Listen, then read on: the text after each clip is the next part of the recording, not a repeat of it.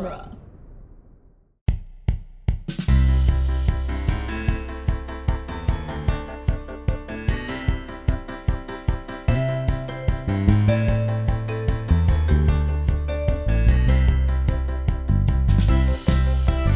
Hello, everyone, and welcome to the Protagonist Podcast, where each week we look at a great character in a great story. I'm Joe Dorowski, and this week we're discussing Wallace and Gromit from The Wrong Trousers and A Close Shave. And joining me for the discussion is producer Andrew. Welcome, Andrew. Hello. You mean, I thought we were talking, I thought it was weird that we were watching both, but I thought we were just talking about Feathers McGraw. Oh, that's the character we're gonna tackle. The most notorious villain in cinema history. A penguin with a rubber glove on his head? Mm-hmm. Well, we are talking about the stop motion duo of the human Wallace and the dog Gromit. And the specific stories we're talking about are The Wrong Trousers, which came out in 1993, and A Close Shave, which came out in 1995. The Wrong Trousers tells the story of a villainous penguin, or rooster, trying to misuse Wallace's inventions for a bank heist. Well, I guess a museum heist, not a bank heist. I put bank, it's a museum. And this was written by Nick Park, Bob Baker, and Brian Sibley, and directed by Nick Park. And A Close Shave sees a villainous robot dog try to misuse one of Wallace's inventions to turn sheep into dog food.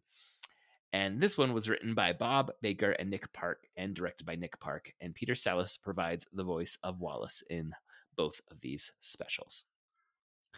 Andrew, do you remember when you first came to Wallace and Gromit?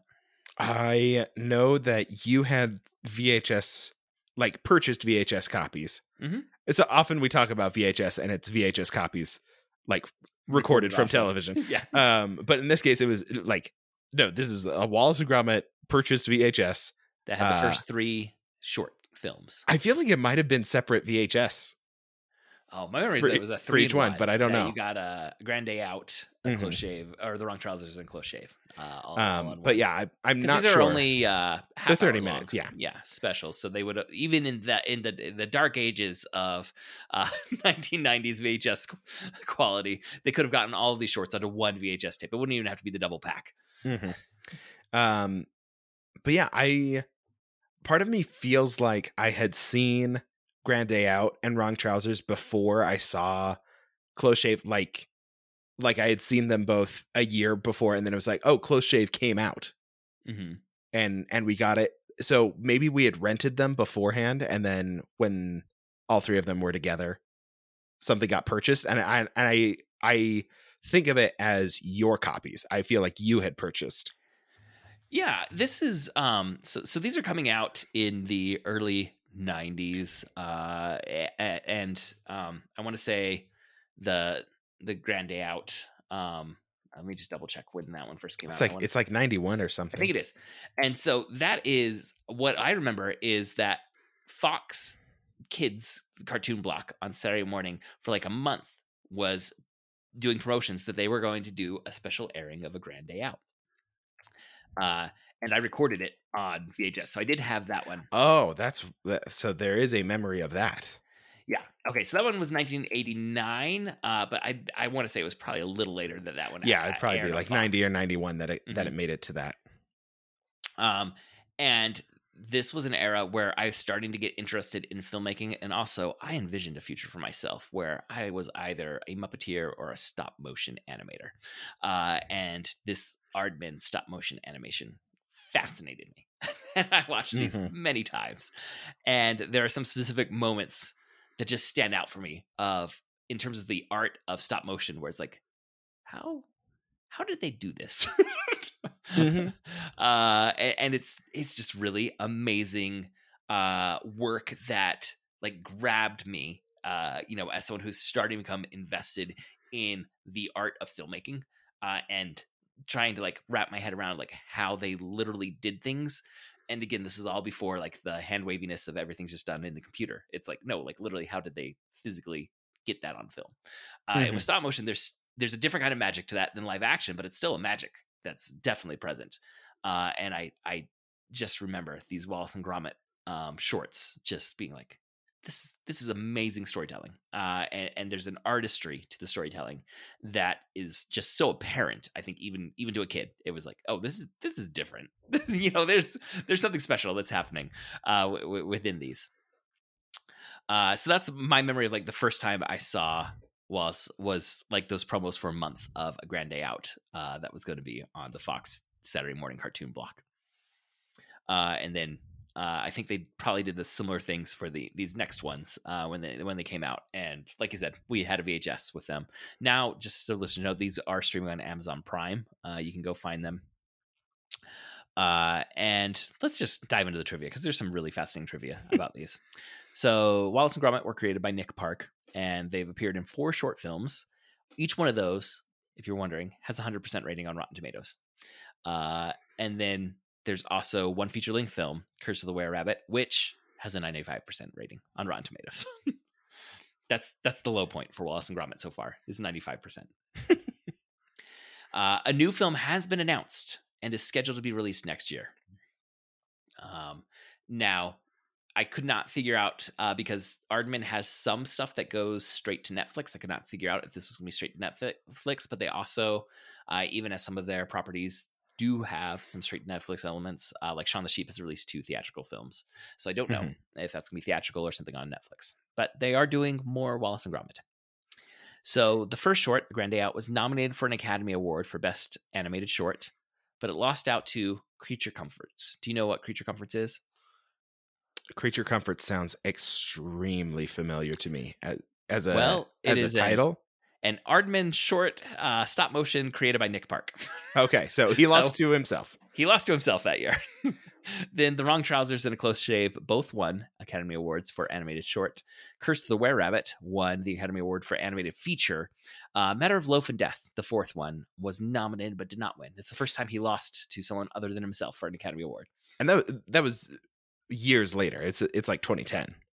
Yeah, let's see if I can figure out exactly. I'll have to go double check later. But it's exactly when. Yeah, it's much later than the other shorts. Mm-hmm. Wallace and Gromit, I had no idea about this, but they've appeared in British comic books regularly since 2005. And like there was a long list of like collections of Wallace and Gromit comic books. Are they like collected strips, or are they like narrative comic book issues? That it's like comic book issues that come out that have been collected as trade paperbacks. Okay. So in A Close Shave, there is a sheep that we meet. Sean. Sean the Sheep has actually ended up with far more Aardman productions than Wallace and Gromit. He's one of those spin-off characters that just does a lot. So there were 6 seasons of a TV show of Sean the Sheep that were produced. Also 2 special miniseries, and I could not do there's also some other Netflix stuff that I think is separate from those. He's the protagonist of 2 stop motion films that had theatrical releases. And then there's another sheep that you meet in the Shaun the Sheep series named Timmy, the baby sheep. Timmy has his own spin-off TV series that ran for 3 seasons and dozens of episodes where Timmy is going to preschool with other animals. And both Shaun the Sheep and the Timmy Time spinoff are silent. And this is like, at this point, hours of content of silent stop motion animation, but you become invested like these animals, because it's all sheep, and then at the preschool there's some other species of animals that are at the preschool, but all they do is make animal sounds. Like there's an owl teacher that just goes hoot hoot hoot. That's all he ever does is hoot hoot hoot when he's talking to the kids. But that one is meant for like preschool kids, and so all the animals have their own little sounds that they make, but it's like little preschool adventures with Timmy. And then Shaun the Sheep, it is just wild antics that these sheep get up to on this farm, and the farmer just kind of does like grumbling voice the whole time. That's the farmer's voice the whole time. You never actually hear words. And there's even like some episodes where like the farmers like going on a date, on a date, and just, like the other person that arrives just like does kind of like just non-verbal sounds.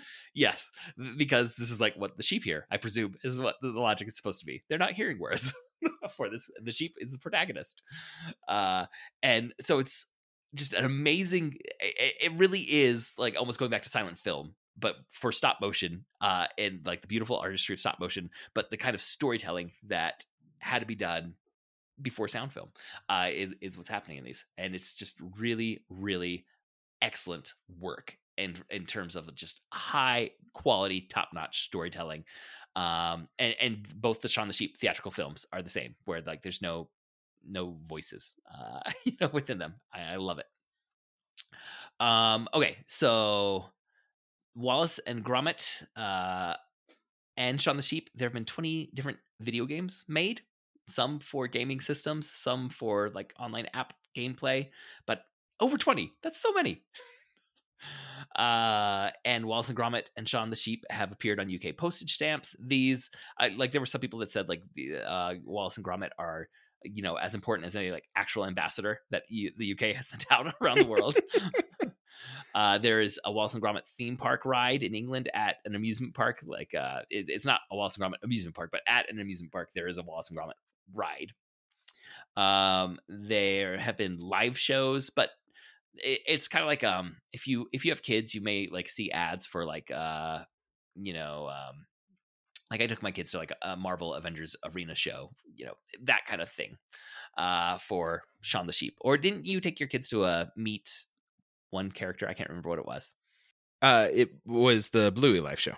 Oh, Bluey live show. That's the one. I could not remember which characters it was. But like that for Shaun the Sheep and Wallace and Gromit. And there are charities based around the characters. And I will just say the descriptions of these were not super clear to me what was going on. It said they use sculptures around different cities of Wallace and Gromit. And I'm guessing money gets deposited into those sculptures and then that money goes to the charities. But that seems to have been a long running thing for Shaun the Sheep and Wallace and Gromit to be used for charities. So these, for Wallace and Gromit, like there's one feature film and the 4 short films, but they are phenomenally popular and just beloved characters. And well known. Yeah. I mean, especially in the UK, but certainly American audiences know these characters too. I even saw, like you said something about the penguin or the, that we're going to talk about Feathers McGraw. Yeah. Going viral recently about like, we need to put more respect on this greatest villain in cinema history. And it was just Feathers McGraw. And it had gone viral, with tens of thousands of likes, because these characters are well known, and with good reason. All right, let's get on to the summary of The Wrong Trousers and A Close Shave. But first, we want to thank you for downloading this episode, and we especially want to thank any of you who support us on Patreon. If you'd like to support us financially, we invite you to go to patreon.com/protagonist and support our show with at least $1 per month. All supporters on Patreon at any level receive access to our special quickcasts, which are shorter episodes in which we talk about the media that we've been consuming that we are not yet covering as full episodes of the podcast. And we also reveal the already established winner of our fantasy box office. But, even though there's months left in the year, I think we know how that's. Things could always change, Joseph.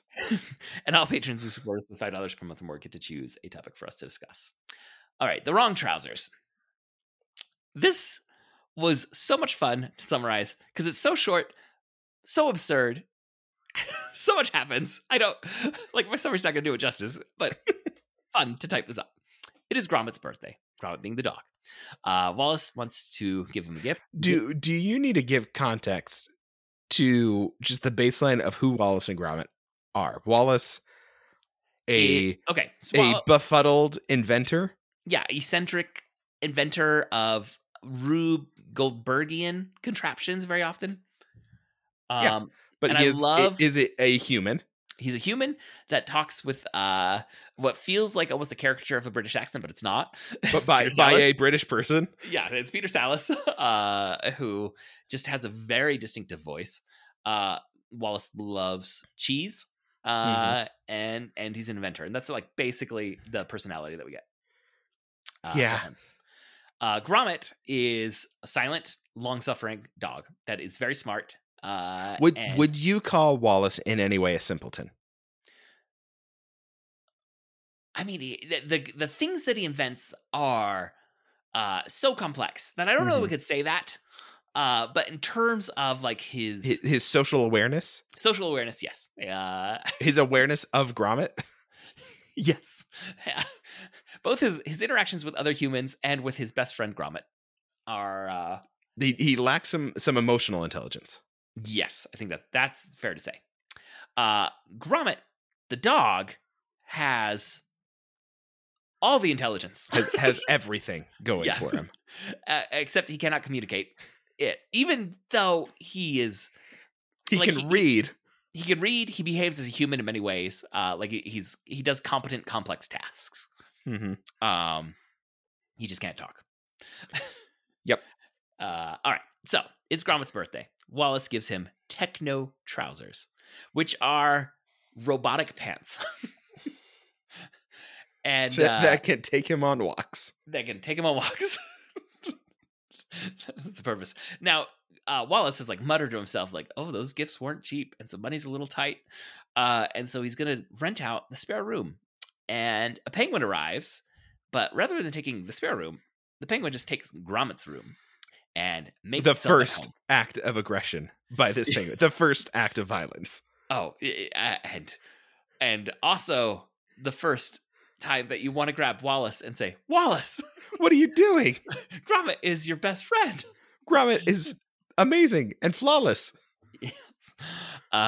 But Wallace needs the money that the penguin is willing to pay in rent, so he's going to convert Gromit's spare room, or the spare room into Gromit's room. Yeah, the spare room into Gromit's room, which was supposed to be rented out.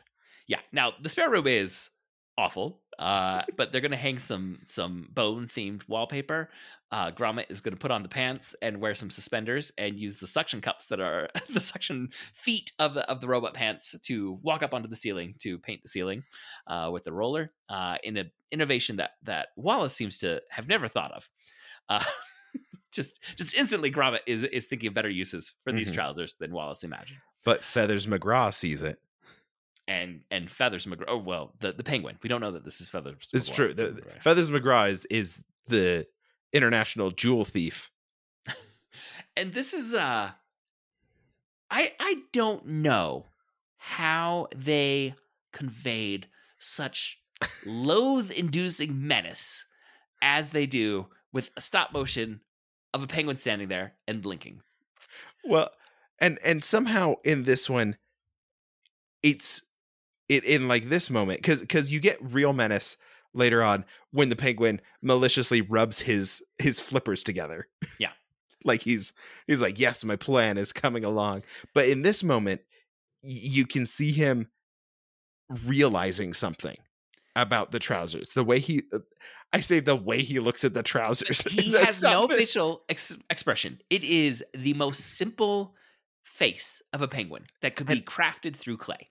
And so it's gotta be like music and like cutting back to Gromit. Like, so you see that is what he is looking at. He is looking at Gromit on the ceiling, but something about like the amount of time they spend on the camera angle and the music or something tells you this penguin is thinking about these trousers standing on the ceiling. And the penguin blinks, but it's not like like the furrowed brow blink where it's like scheming is happening because he doesn't have a brow. The eyes close and the eyes open. Yeah, like they're beady black eyes, and they turn white for a second, and then they're black again. Yep. But somehow, I know that this penguin is thinking and realizing something and scheming based on these trousers. All right, now the next moment of just absolute aggression from this penguin is he's going to turn on his jaunty music loudly. His electric organ of just like the theme of Wallace and Gromit music, but it's just on an electric organ. And play it loudly, and Gromit's not going to be able to sleep in the spare room because he's hearing this through the walls. And he leaves it on when the penguin's out. Yeah, the penguin leaves it on when he's not even there. Now, Gromit doesn't know the penguin's gone yet. He goes and angrily knocks on the door, and the penguin doesn't answer, and then Gromit's going to go outside and put on earmuffs and sleep in his doghouse, which they just open some questions about Gromit. but then he's going to see the penguin walk in and go upstairs and then turn off the music and the lights. So the penguin's been gone, but almost you feel like as a ruse or as a bit of deception left the light on with the music on in his room. And Gromit's going to come to believe that the penguin is actually a wanted criminal, a chicken named Feathers McGraw. And we are going to see the penguin slap a red glove on its head and transform itself from a penguin into Feathers McGraw. Feathers is going to trick Wallace into falling into the techno trousers, and Wallace is the controls have been taken away. The Penguin has taken the controls and turned them into remote controlled techno trousers, and they used to be like where a belt buckle would be. Now they're gone. So now the as Wallace cries out, these are the wrong trousers, and he's just going to be walked around in these wrong trousers. Eventually, after an awful day, he's going to fall asleep inside the trousers, and Feathers is going to put a helmet on him with a claw machine contraption attached, and then walk the trousers with the sleeping Wallace into a museum, use the suction steps to walk across the ceiling, and then use the claw to play like claw machine game with a very valuable diamond. Back home, after he gets the diamond, Feathers McGraw is going to force Gromit into a wardrobe at gunpoint and walk Wallace with his remote controls into the wardrobe and lock them in, and then plan his getaway. Uh-huh. And Gromit, though, is going to hotwire the trousers to burst out of the wardrobe. And we get a fantastic chase scene. Yeah, just go watch this chase scene. You can find it on YouTube or go watch this whole half-hour special on Amazon. I can't do justice to this. It is a chase scene on a model train where Wallace or Gromit and the Feathers McGraw are going to be on different trains on a model train set, and at a certain point, Wallace is going to get a box of train tracks and be laying them furiously. Gromit. Sorry, Wallace is not capable of this kind of physical action. Gromit, or planning, or awareness, or also dealing with stress. He just couldn't handle this. Is like a Tom Cruise character. Yeah, in these things where he is capable of any physical challenge and any physical feat, and he can do it. It's not a matter of he's practiced, he's trained. It's like, no, he's just capable of doing it. This improbable thing. And laying down the train tracks is so good. Also makes a really good reaction on the internet. If you realize that somebody like doesn't know where they're going, and you just throw that one up. I haven't even thought of that one. that is a great one. It's really good. Yeah. Finally, in this model train chase, Feather's train is going to crash. Gromit's actually going to run out of his own tracks, but it's okay because Feathers McGraw is going to fly through the air and land in an empty milk bottle. And be trapped. And then Wallace and Gromit are going to use the reward money to pay off Wallace's debts. The end. A close shave. Wallace, besides being an inventor, is now running a window cleaning business while out letting Gromit to do his job. So it's Wallace's window cleaning business. Gromit does everything. Gromit's going to be the one actually cleaning the windows.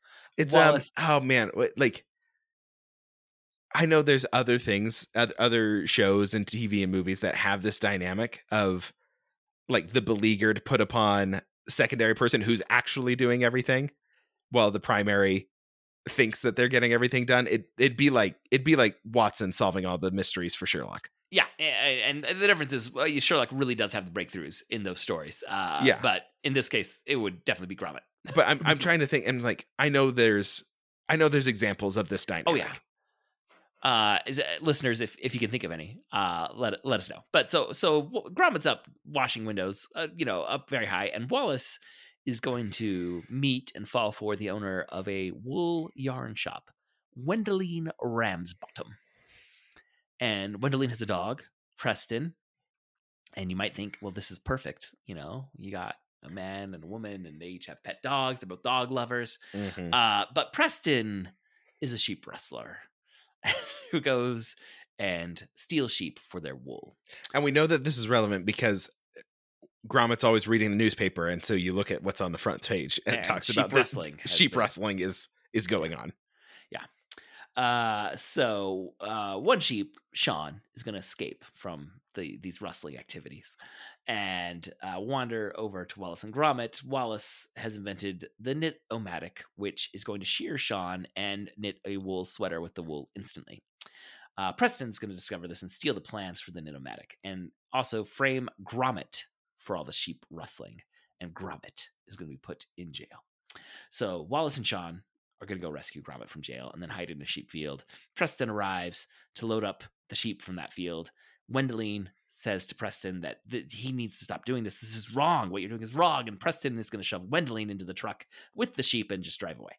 Wallace and Gromit are going to go on a chase. And as we've already established, a Wallace and Gromit chase scene is something magical. This is just top-notch filmmaking.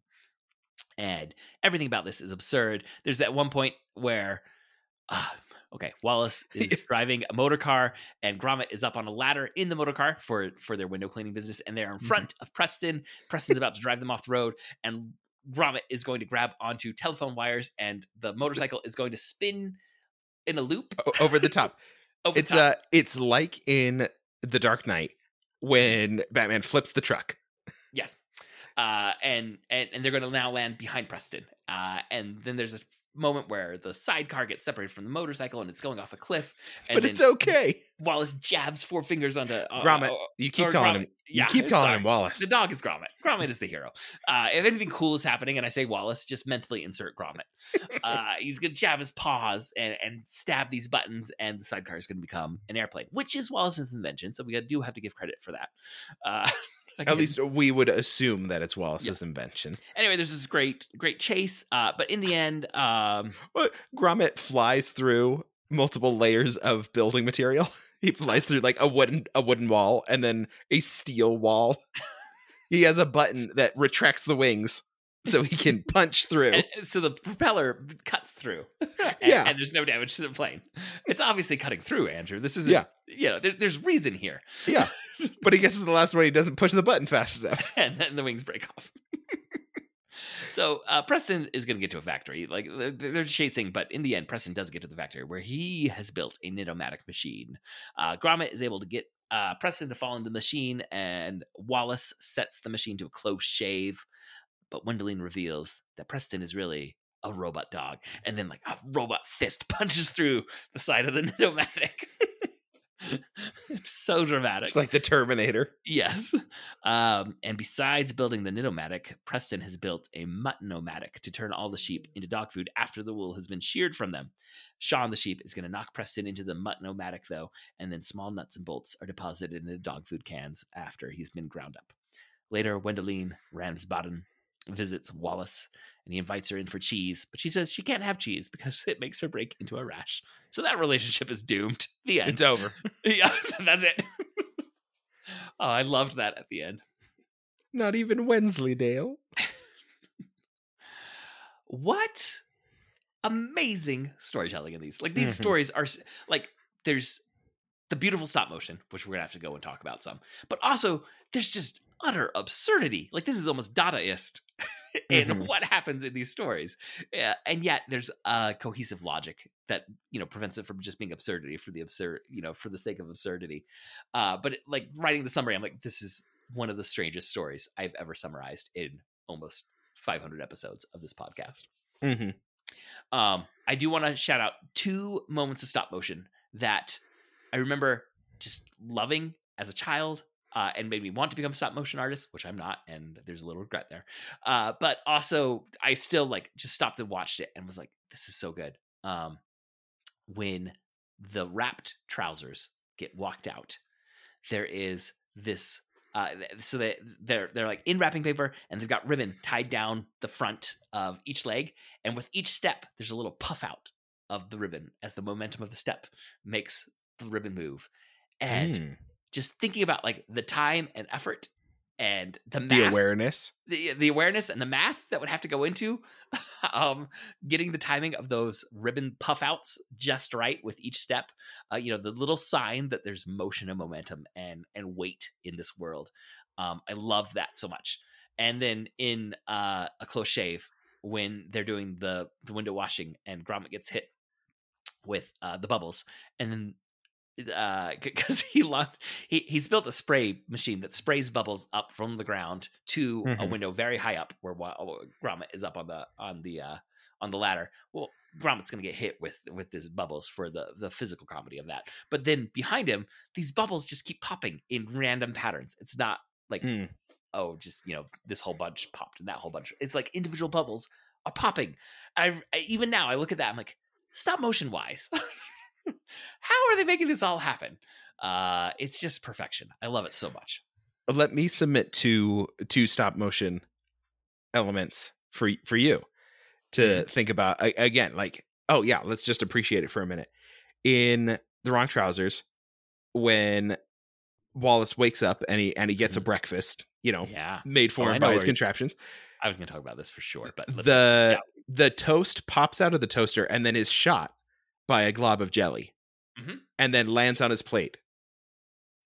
And it's just like, that must be one of the most complex things because it has to replicate not just like falling physics, but also launching physics and splatter physics and And it's clattering against the plate. Like, and it's in the air, which got to be a little trickier for stop motion. Like, I assume there's like wires and everything, but it's like, but then you have to get it positioned so perfectly with the wires coming up out of the toaster, holding in place, getting hit by the jam, being pushed backwards, falling down. Like, that's a lot of physics. Okay, and I want to follow this up with that's what we see at the beginning, and then this gag gets followed up on later on in the episode. Gromit is going to fall through the bed and land in the spot, and the Rube Goldberg machine is going to start going. But nobody put the toast in. There's no bread in the toaster, though. And so you get all the exact same timing as before, and then it gives a shot of the toaster going, and then it cuts to like Gromit's eyes looking at the toaster, and then seeing there's no toast coming. He's like, oh no. And yes, you feel the oh no. And then he gets hit in the face with the jam. And the comedic timing of that jam hitting Gromit is like, it needs to be taught in colleges. Because you know what's coming. But then it's also, I stopped to think about the math of doing the conversion for timing and stop motion. Because it hits his face at the exact same moment, at the exact perfect moment for comedy's sake.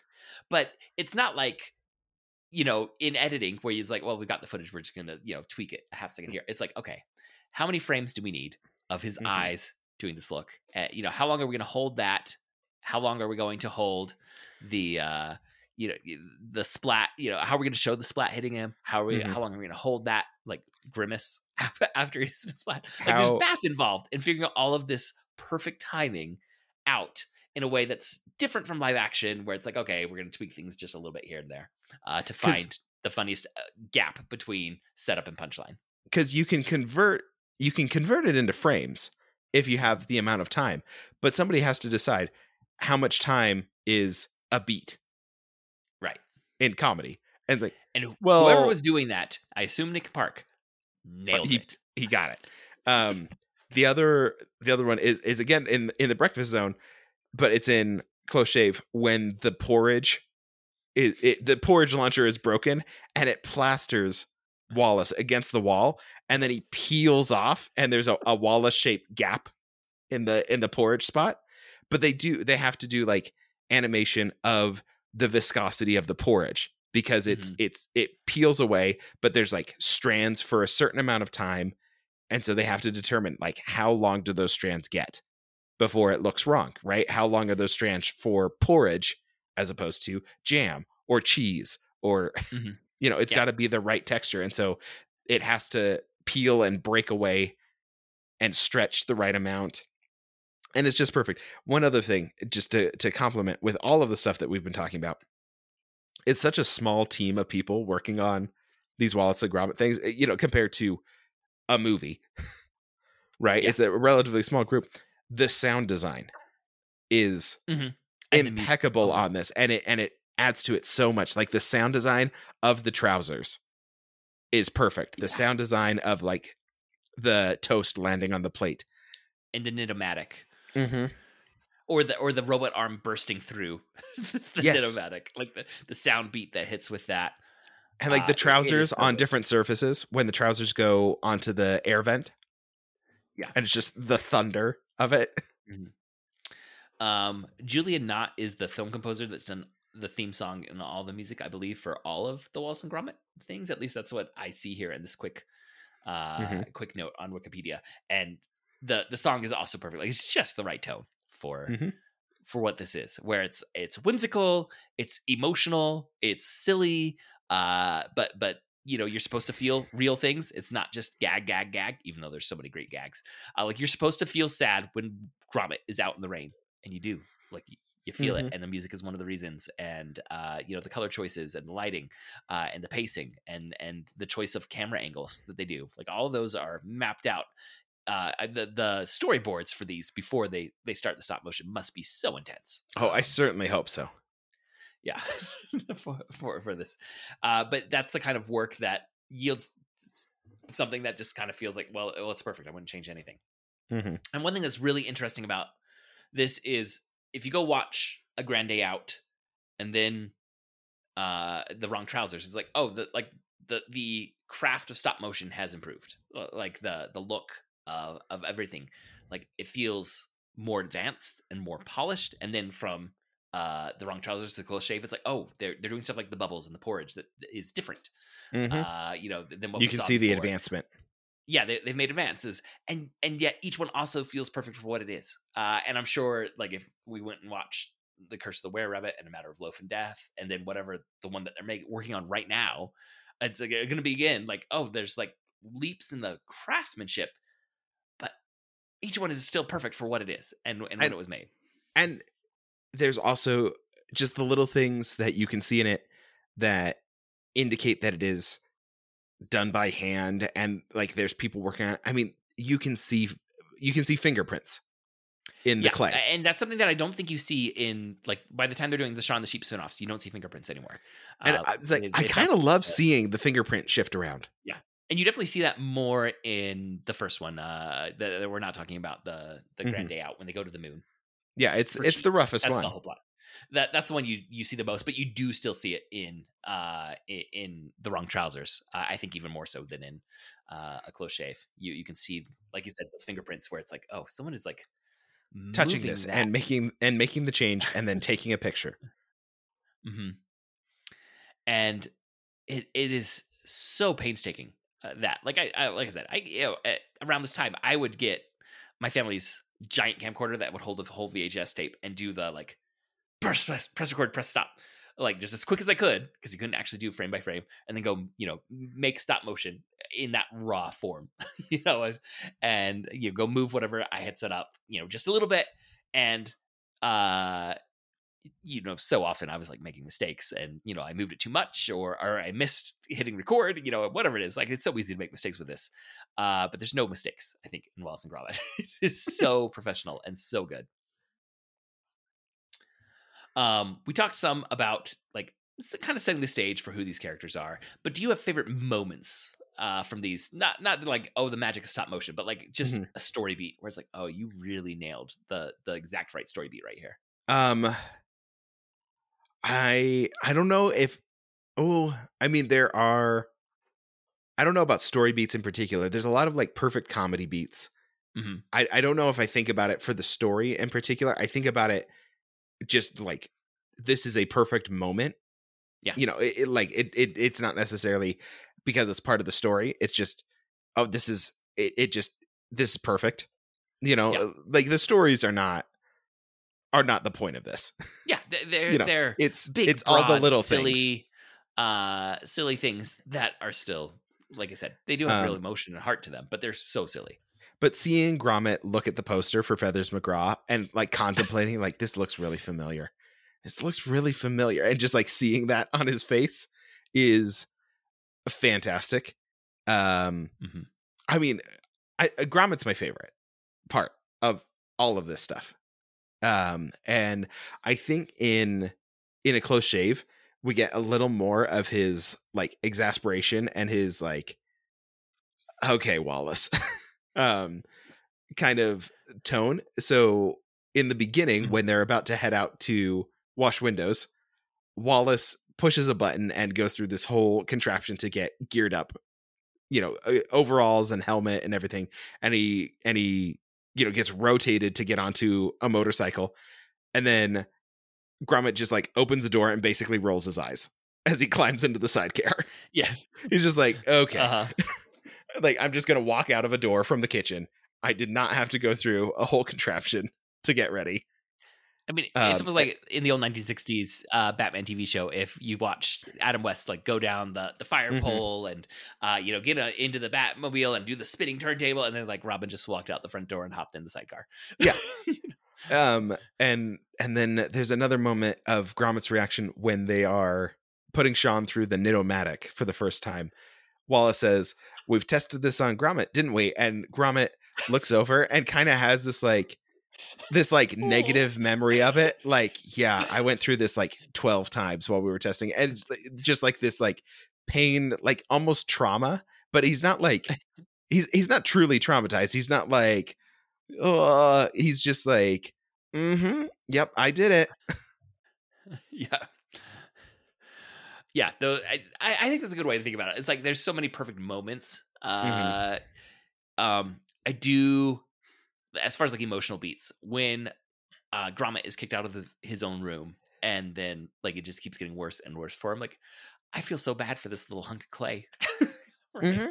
You know, you do get real pathos that's being delivered through some of the simplest um character design, because it's like you said, so often it's just like a little look, or a blink. Like, how long do they hold on on Gromit's face, and then show a blink, and the timing of it is just like somehow evokes emotion in us as Mm-hmm. viewers.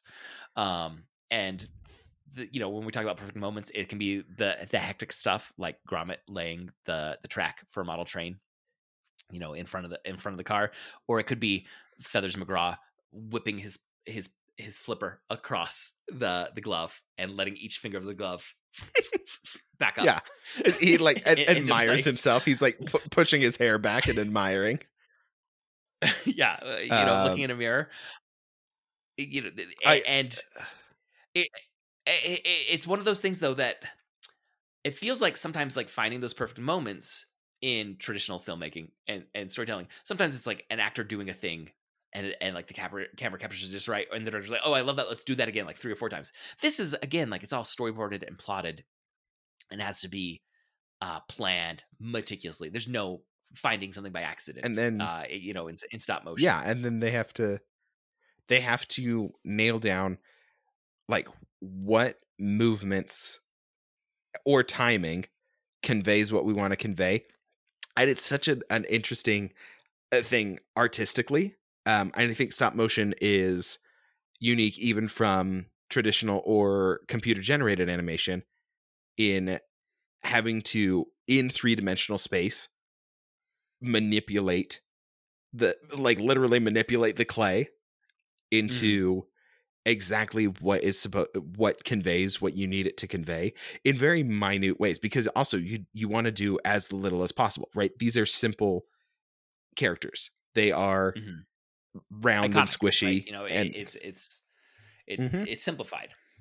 and I think that's one of those things that we talk about sometimes with art and understanding and those kinds of things, where it's like, oh, but when you get it right and it's simple, it's even more impressive for being so simple.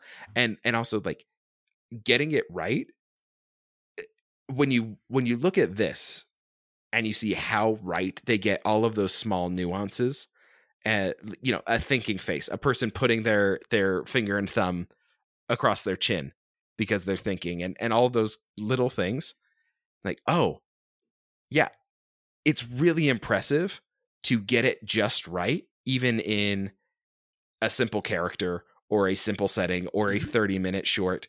But when you get it right, it's really amazing. And then I think about like, oh, there's so many full-length movies with so much technology and so much time and energy where I don't know if they ever get a single moment as right as this Yeah. gets a dozen moments. And I in some cases I wonder if like computer-based animation might prevent some of it, right? It might limit your ability to really get it just right because the computer is doing so much, or it's automating so much, or it's calculating so much that it's missing the artist in some cases. Mhm. And I think about this all the time with computer animation and traditional animation, and but also Gromit is a mime because he's silent, and that means you have to be even more effective and precise with it. And so I think of like Aladdin and the magic carpet and some of the animation that they do with that for conveying emotion through body language. But also it's not body language when it's a Yeah. magic carpet. It's it's a flat rug Uh-huh. that can bend and fold. Well, I mean, there's so many silent animal sidekicks in Disney Mhm. animation and in computer animation that it's just a different skill set, and when it's done right, it's like it does stand out. I was like, oh, that reindeer in Frozen actually has so much personality, and things like that. And when we're talking about the stop motion, I still just get flabbergasted when I think about like some of those complex scenes where it's okay, in between frames, I have to move, the ear. I have to move the eye. I have to move the mouth. I have to move each hand. I've got to move the clothes to make it look like something's rippling because there's, the airflow is coming in across. Something's moving through the frame, and I got to make sure I move that. It's like the checklist of everything that has to move to capture the next frame. At times, had to be dozens of things that are being physically manipulated by the animator. I mean, how many sheep during the chase sequence on the ladder? How many sheep are there? Right. Oh, I'm not sure. It's just one of those things where it's like thinking about how this story is being made is sometimes as magical as the story itself that you're getting in, that we're being given, which is a great story. That I love this story. I love these characters. I love the laughs that it gives me. But I also find myself still feeling that real magic of movie making. Like that old school magic of how do they actually do this?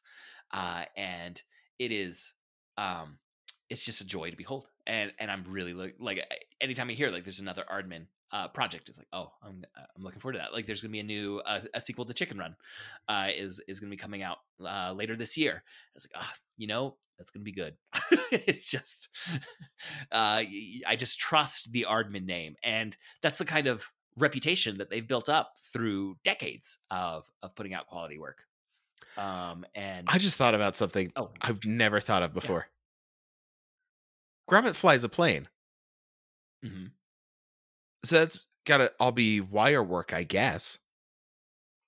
Yeah, I'm sure there's some sort of like wire or either wire or something underneath the plane, some form. But like we see it, open in space, and so they've got to be doing something.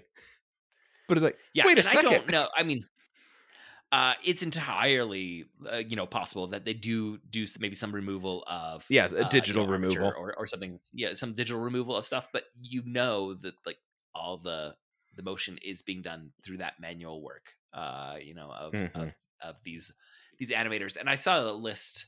I've lost it now, but when I was looking up trivia of all the Aardman animators that have gone on to work on other, like basically if it's stop motion, it's probably, if it's not being done by Aardman, it's probably coming from someone who did some time at Aardman. Yeah, I think the studio that makes it. The major stuff for like Leica is part of that pedigree. Yeah, like these animators, it is the house that it seems like a lot of people go and cut their teeth on to learn the craft of stop motion. Well, Andrew, do you have any final thoughts about Wallace or Gromit? It's really good. It is. It's just a delight. Like when you said we should do Wallace and Gromit, I'm like, oh yeah, I haven't actually gone and watched those in a while, just because of its access on streaming it seemed a little more readily. My kids have watched way more Shaun the Sheep and Tippy Time. Yeah, Shaun the Sheep was like a big Netflix thing for a while. Yeah, and so I've definitely watched those more recently than Wallace and Gromit. Like I just haven't gone back and watched the actual Wallace and Gromit, where Shaun the Sheep comes from, and having this on, I was just like, oh. Like I had both like the nostalgic memory, but then also that pure joy of saying, this isn't just nostalgia telling me this is good. This is really good. Because I don't know if you've had the experience of like, I loved that when I was a kid, and you go and watch it. You're like, I love this because I was a kid and there was no other option to watch. This isn't actually good. But this one, it's like, oh, I love this one as a kid, and it remains just excellent. There is still so much to appreciate and enjoy, and to like gain something from, artistically, and just seeing like the effort and the precision. Just because of the timing of when I could watch this in prep for this podcast episode, I watched it alone in my office. My kids were not around, but I was thinking like, I need to make my kids sit down and watch this and say, you know what, family night, we're watching Wallace and Gromit, and we're all just going to enjoy this. And You don't have to like get it as enraptured with the craft of stop motion like I did at a young age. But I don't think there's anyone who could watch this and not have a good time. It's just good quality storytelling. All right, that is going to wrap up this episode. Thank you for joining us. For show notes and links to all the other great Dueling Genre shows, go to duelinggenre.com. Also, please subscribe to the Protagonist Podcast in your podcast app of choice. And please leave us a review. That really helps us out. We'd like to thank Scott Talk to, who composed our theme music. Thank you again for listening. We'll be back again next week to discuss another great character and a great story. So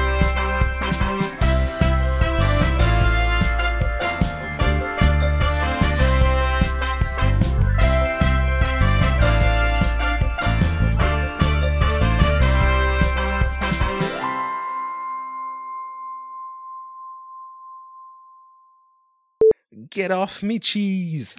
me cheese.